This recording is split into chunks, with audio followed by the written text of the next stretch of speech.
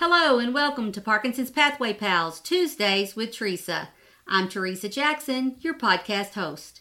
Today I have two guests, Carl and Angela Robb. Carl Robb has had young onset Parkinson's disease for over 30 years, with symptoms since he was 17 years old. Carl was diagnosed at the age of 23.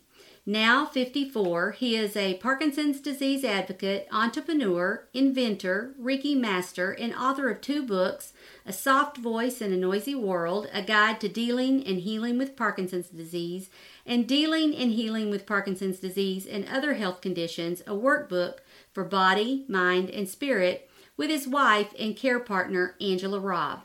He has blogged for 12 years on his website, asoftvoice.com.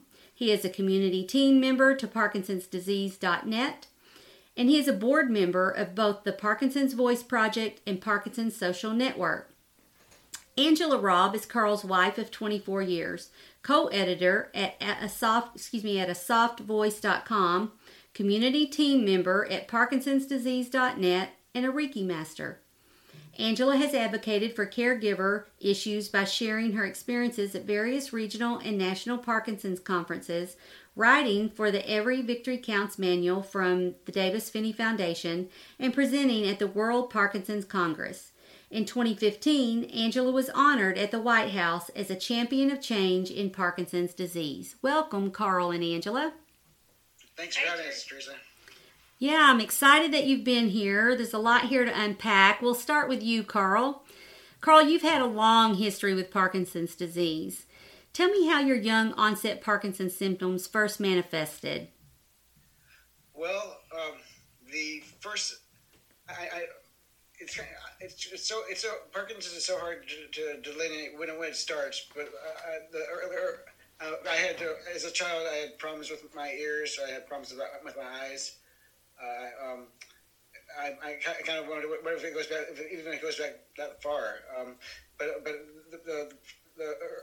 when I really realized I had Parkinson's, I think it was around 17, where I had a tremor in my foot, and I didn't know why. I was on the tennis team, and I was in good shape, and it's kind of shocked me that my foot would tremor mostly after I worked out. And then I went to see a doctor, and they pretty much said, chill out, have a beer. Over time, chill out, have a beer. It's just a stress. You're fine. You're too young to have Parkinson's. That was pretty much over about 9 doctors and over 6 years. And not until 23 was I saw other symptoms pop up, like my tremor got a little worse. I had stiffness in my feet, my knees. I festinated. My posture got worse. My speech got a little worse. It was very, very gradual. The symptoms popped up, and then finally, lo and behold, I was sure that I had something a lot worse than Parkinson's, but at the time I knew nothing about Parkinson's. But I thought maybe I had a brain tumor of some sort, or something that I was totally unique to the world, because no one would make a diagnosis for me. And finally, they said you're Parkinson's. And I go, great. I finally have a name of what I've got, and I know I can actually deal with it. Now I'm not so insecure that I'm gonna. I have only 6 months left. Now I've got the future of me. I know what I've got, and so rather than be totally, I was shocked for a while. I had Parkinson's. I realized I can deal with that. It's something I can live with. It's something like medication will manage it, and I'll find a way to live with it with other techniques or some whatever. I'll find a recipe for it for my life to work with it. Yeah. I'm sorry. Go ahead. No, it's just it was kind of eye opening that to get the diagnosis that now at least I know what I'm dealing with. Yeah, I'm sure having it that many years that you've learned a lot of lessons. Why don't you share with us some of the lessons that Parkinson's has taught you? How long do you have? About 30 minutes, Carl. um, uh, I guess I'll give you some of the big ones first. Where I can think of it off the top of my head. The little thing, maybe the little things in life aren't so little.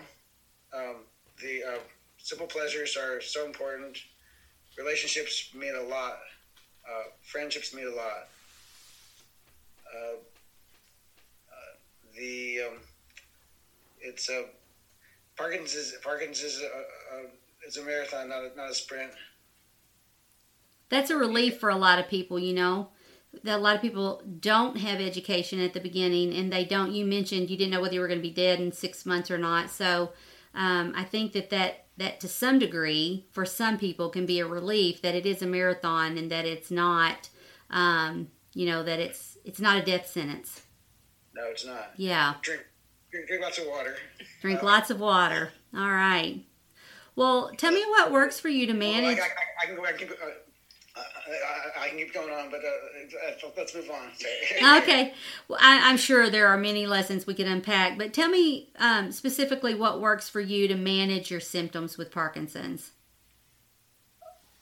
What I found is everyone is unique, and what may work for me may not work for somebody else. But I think there's something that for everybody that to find what works for them. And what I find works for me is stress management,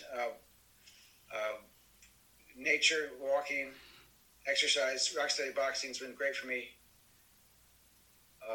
My wife is extremely important part of my life, and she's everything to me. Aww. We've been together 25 years this year, and she's my inspiration, and I'm very, very fortunate. Ditto. Well, we're going to talk a little bit here when I get to Angela. We're going to talk about your relationship and when you met, but in thinking about right now for you and how you're managing your disease, what would you like to share with the listeners on how they might approach managing their own Parkinson's? I think you have to be your own best advocate, and work closely with your neurologist and your physicians.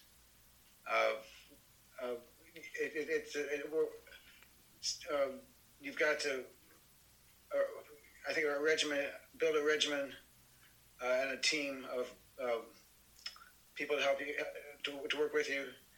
I find massage is very beneficial for me.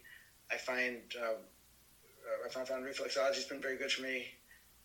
I discovered Reiki several years ago, and that's made a difference in my life.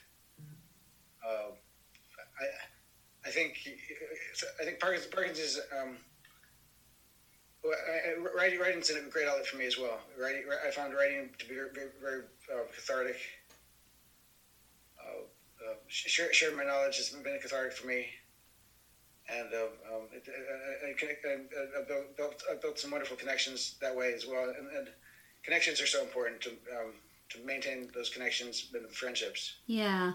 You know, I've heard you use the word care partner, and we're going to talk to Angela here in just a little bit, but I also heard you use the word care team.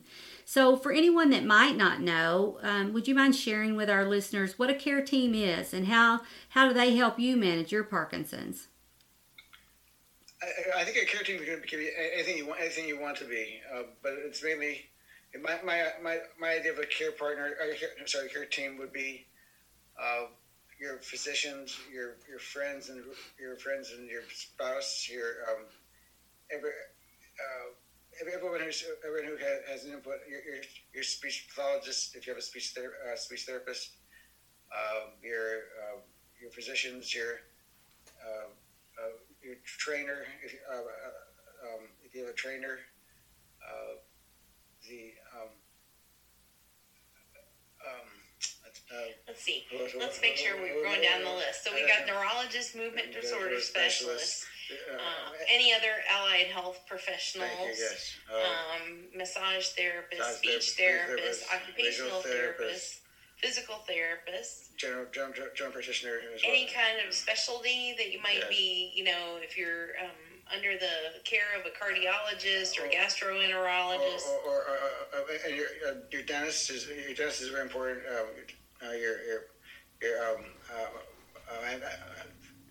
COVID's changed things for me a little. I find it's very important to my dermatologist I haven't seen for a while because of COVID. I think maintaining your skin is very important. Maintaining your hearing, maintaining your eyesight. It's all connected. Yeah, it takes a village, right? It does. It really it's a care team village.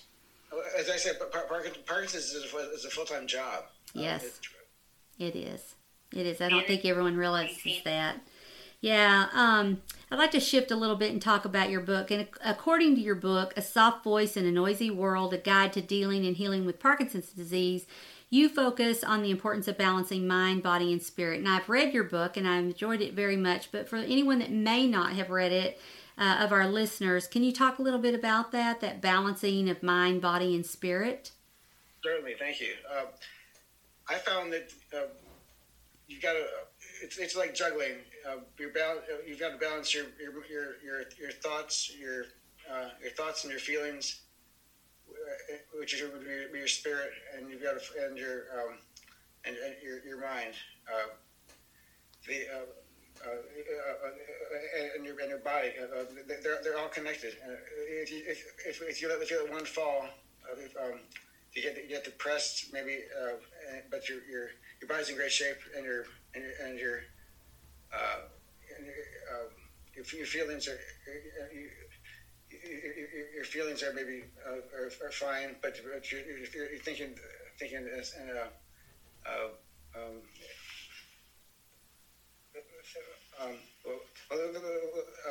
let's say any of those three things that can affect the other. Like the stress of an interview.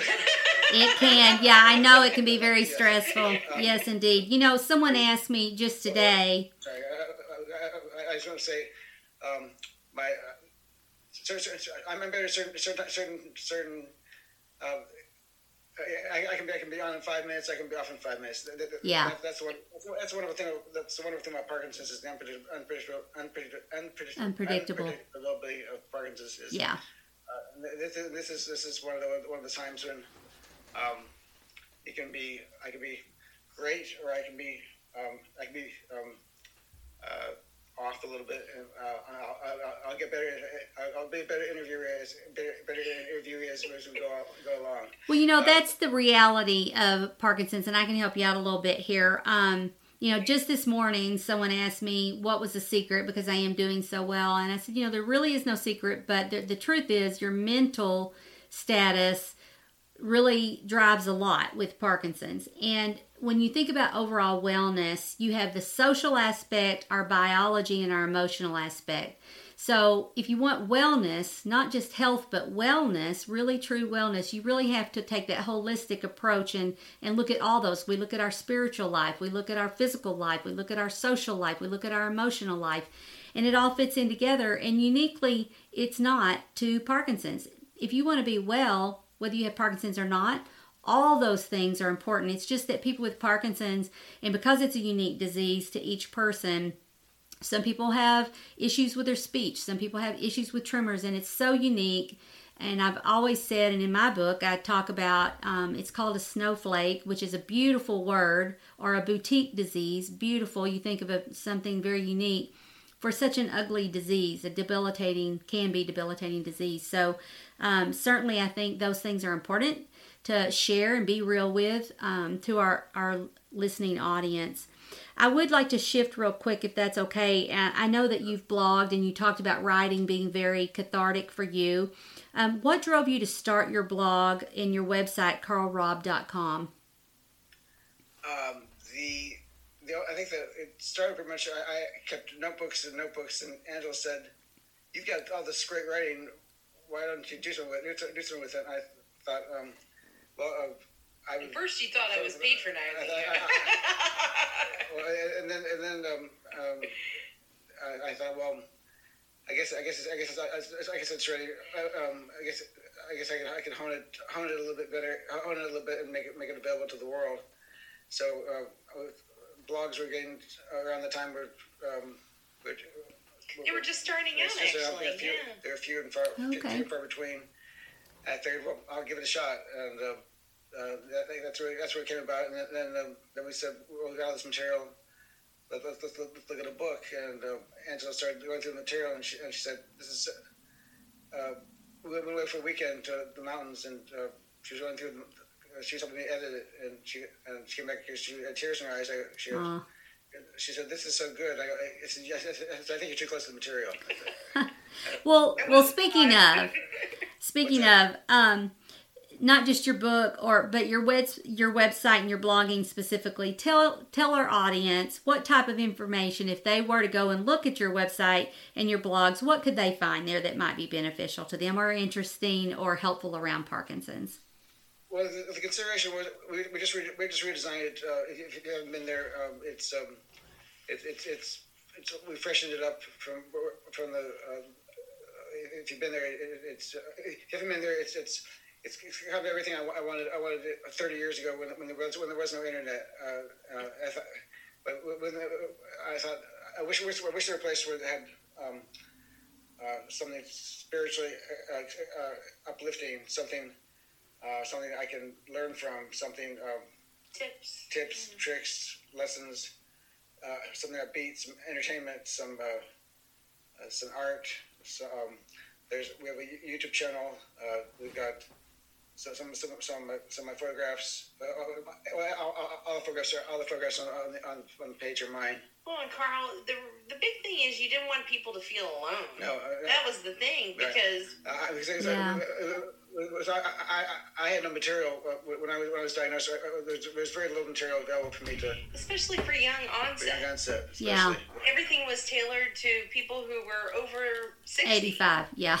Well, most people think of, when they think of Parkinson's, they think of a male that's about 85 in a wheelchair, and there are people that are the spectrum. From in a wheelchair to running marathons. So it really does. Well, Carl, I thank you today for all your time and all your insight and your wisdom that you were able to share with us. I would like to, at this point, move over and start talking to Angela, if that's okay. But I just want to thank you and tell you how grateful I am that not only you came today and shared this, but just that I've had the opportunity and the pleasure to have you into my life and cross paths with me. So it's been a real pleasure.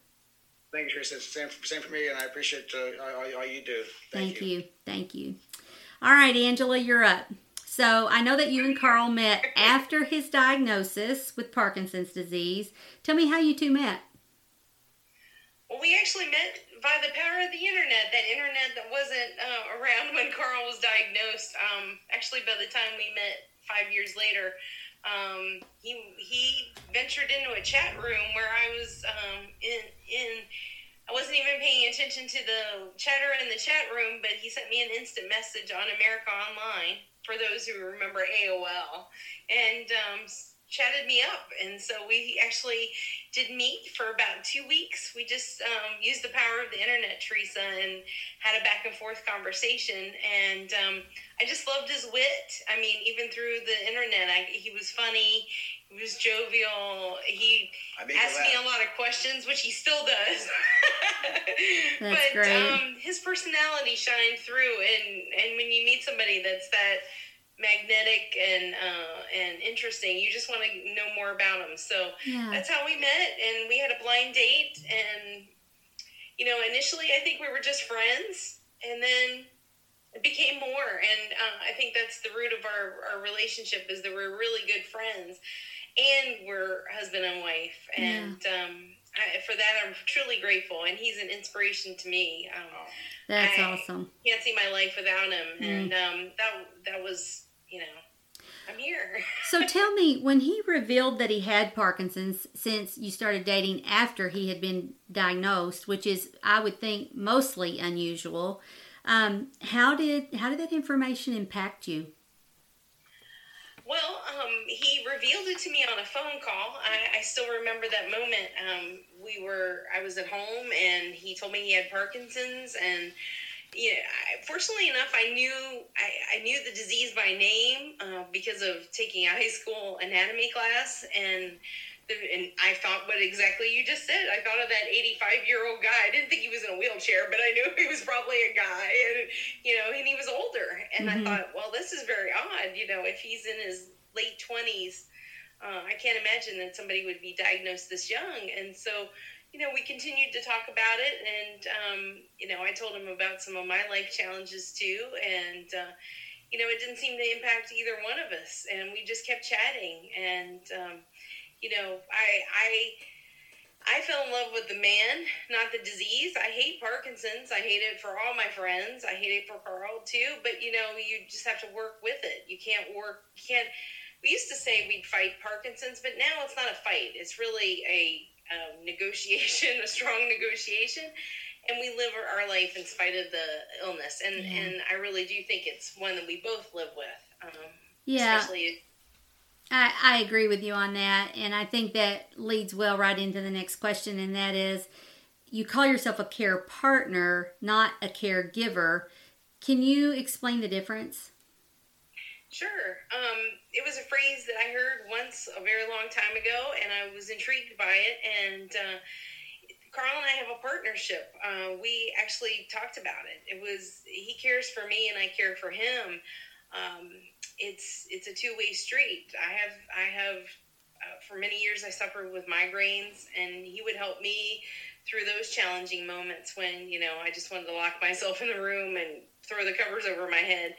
So we really are a care partner, a care team. We care for one another. There's, just like you said earlier, there's some days that are great and some days that aren't. There are more challenges, and we work through those together, and we try our best to have open communication about those things and keep each other up to date about it. There's no hiding here. Yeah.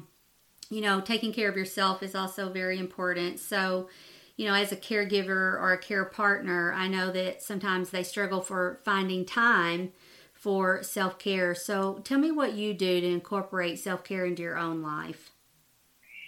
Well, I have to say, with the challenges of COVID, what I would have said a year ago is a lot different. Well, a year and a few weeks ago, I would have said it a little differently. But I really do try to incorporate self-care in every day, even if it's just a few minutes. Taking a mental health break is important to me, whether it's a walk around the neighborhood or it's exercising. I try to do that. Before COVID, I was going to the gym anywhere from 3 to 4 days a week, working my body and my mind. It was an opportunity to leave my phone in the car and just worry about, how many burpees or how much weight I could lift. Since COVID started, it's changed a little bit. I've changed my strategy. I box with Carl. I'm his Focus Mitts partner. So when he's doing his 3 days a week Rocksteady workouts, I'm holding the Focus Mitts and I'm doing the burpees on that. Heaven forbid the coach asks for burpees or mountain climbers. But I also, I take pleasure in making dinner, reading a good book, listening to music. I try to capture, if I can't get a big chunk of time for self-care, I take little nuggets of self-care. And that's what I think is so important for all care partners. Many folks say, I just don't have time. Well, I think if you can get up 5 minutes earlier, that's 5 minutes for yourself. Right. If you can go to bed 5 minutes later, maybe you can just take a few minutes to meditate or to listen to an audio recording or something like that. There's so many things. I think we just have to always be looking for the opportunities for self-care. Yeah, you've named a lot of really good things, good tips for people going to the gym, walking, being, doing Rocksteady, partnering with the person that you are married to or love or live with. reading, and really kind of just taking the focus on yourself for a short period of time. Did I miss anything? Is there anything else that might be beneficial for someone to think about in self-care into their daily routine? Friends and family. You said earlier, Teresa, the social aspect. I mean, it's been pretty difficult with COVID, but, having good friends and family around you is really important. Carl and I moderate a weekly Rock City chat via Zoom during COVID, okay. And I go to those chats. It's mostly boxers who have Parkinson's, but I get just as much out of them as they give me a lot, and I try to give them a lot, and that's really, that kind of support is really important. Also do volunteering with the Parkinson Social Network, helping them facilitate their programs is an outlet for me too, because I'm always in service. I grew up as a 4-H'er, and so service to my community is big to me, whatever form it might be. Yeah. As I listen to you, I think all those things are really, really good tips. But as a health and wellness coach, I also think about people are overwhelmed, and I think with COVID, even though we may have more time, we're overwhelmed. And so I think it's important when we start thinking about self-care that we don't just add something to our list, like I need to get a pedicure, or I want to get a manicure, whatever it is or I want to read a book. Sometimes we have to take something else off or ask someone else to do something temporarily, almost like a respite, in order to not become overwhelmed. So I think these are great tips. And to Carl's point earlier, just kind of balancing everything. Sounds like you guys have really done well at that. I would like to pivot. Oh, I'm sorry. Go ahead. I would say some days are better than others. Sure. Honestly, sorry about the watch. It's okay. It's a pill reminder right back there. There you go. Talk about something to take off your list, something like that. A pill reminder is a great way for the caregiver to actually empower their person with Parkinson's to take some responsibility for making sure they get their medicines on time. Sure. Yeah, I totally agree with that. Empowering friends or family to help you out. Maybe I used to use the analogy of going to the grocery store, and having somebody come over and hang out with Carl if I wanted to go to the grocery store. But COVID's changed that a little bit, but somebody might even just make you a casserole. There might be even small things, Yeah. Maybe just getting a chance to take that 10-minute walk. Maybe a neighbor will sit in the driveway and talk to Carl, and then I'll just go around the neighborhood by myself. I just need a break. I just need a breather. Yeah. So I always encourage folks to have a list available. It could be the smallest thing. People don't need a big action item. It's not like they have to paint your house to get something right, off your to list. give you a break. The smallest of things, smallest gestures, like Carl was saying, can have a huge impact. Yeah, I think that's really good tips. I would like to pivot for a little bit. There's a couple more things I'd like to talk about, and I think we have about five or 10 more minutes left. I'm an Aware and Care ambassador for the Parkinson's Foundation, and you're probably aware of that. And so advocating for someone that is hospitalized is really important. Do you have anything that you do in particular for caregivers when it comes up to advocating for your loved one with Parkinson's? The biggest tip I can say is to be informed. Honestly, it's the smallest thing. Do you know, for instance, what medication your loved one takes? Do you know how often they take it? Do you have like a spreadsheet that's made up and ready to go? What'd you say? Why they take it? Yeah, why they take it, when they take it, how they take it. We just did this with our Rock Steady folks. We all had a call about hospitalization, and even just having one person even takes pictures of their pills and puts it in the spreadsheet. So not just for the care partner, but also for the family, for the medical staff at the hospital, the doctors. And being informed is huge. That's educating yourself on who the doctors are. Maybe your loved one goes to their appointments by themselves. Well, you may want to be involved with some of those appointments so you know what's happening. Educating yourself about Parkinson's, but not just Parkinson's in general. Actually, knowing about your loved one's Parkinson's, since, like you said, everybody, it's a snowflake situation. Everybody is a little bit different. So, do you really understand why your loved one has dyskinesia? That dyskinesia is the medication, not the disease itself that affects the person. So, educating yourself, and also don't be afraid to speak up. When you're in those hospital situations, a lot of times the medical staff doesn't know much about Parkinson's. They're generalists. They know a lot about a lot of different conditions. They may not understand why your loved one needs his pills every 3 hours, not every 12 hours, like most of the medications are.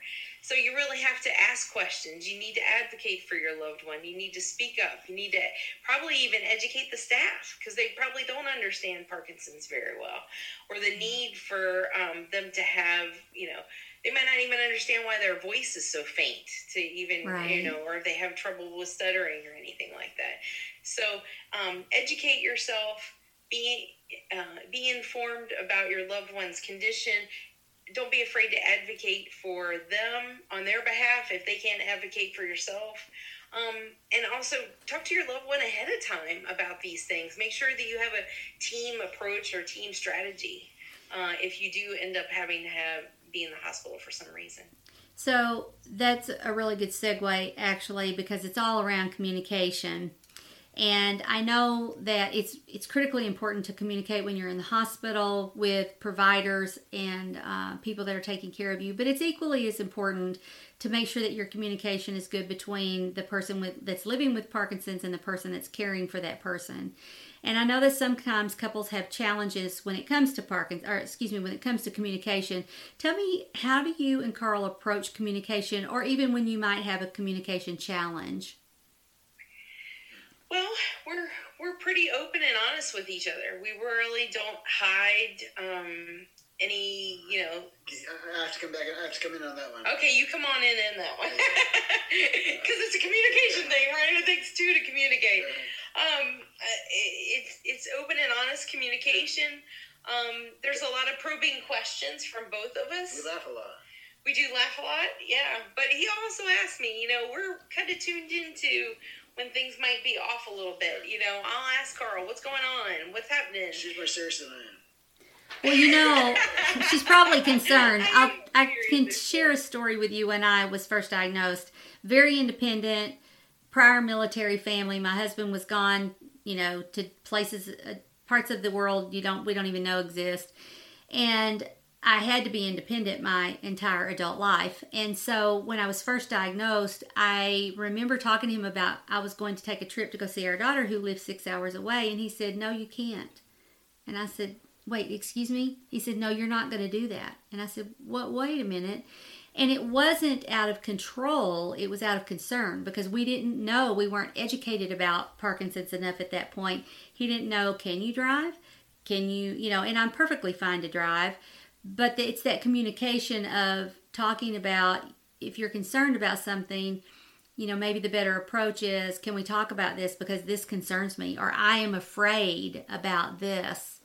So that communication is really, really important. And once you figure that out, things go pretty smoothly. Yes. You have to put the cards on the table. Mm-hmm. This isn't the time to hold back half the deck. Right. Right. It's also about knowing your own limitations as well. True. And being okay in your own skin. And yeah. Understand where the other person's coming from, whether it's what the concern is, and explaining your concern, and that it's out of love or protection. Right.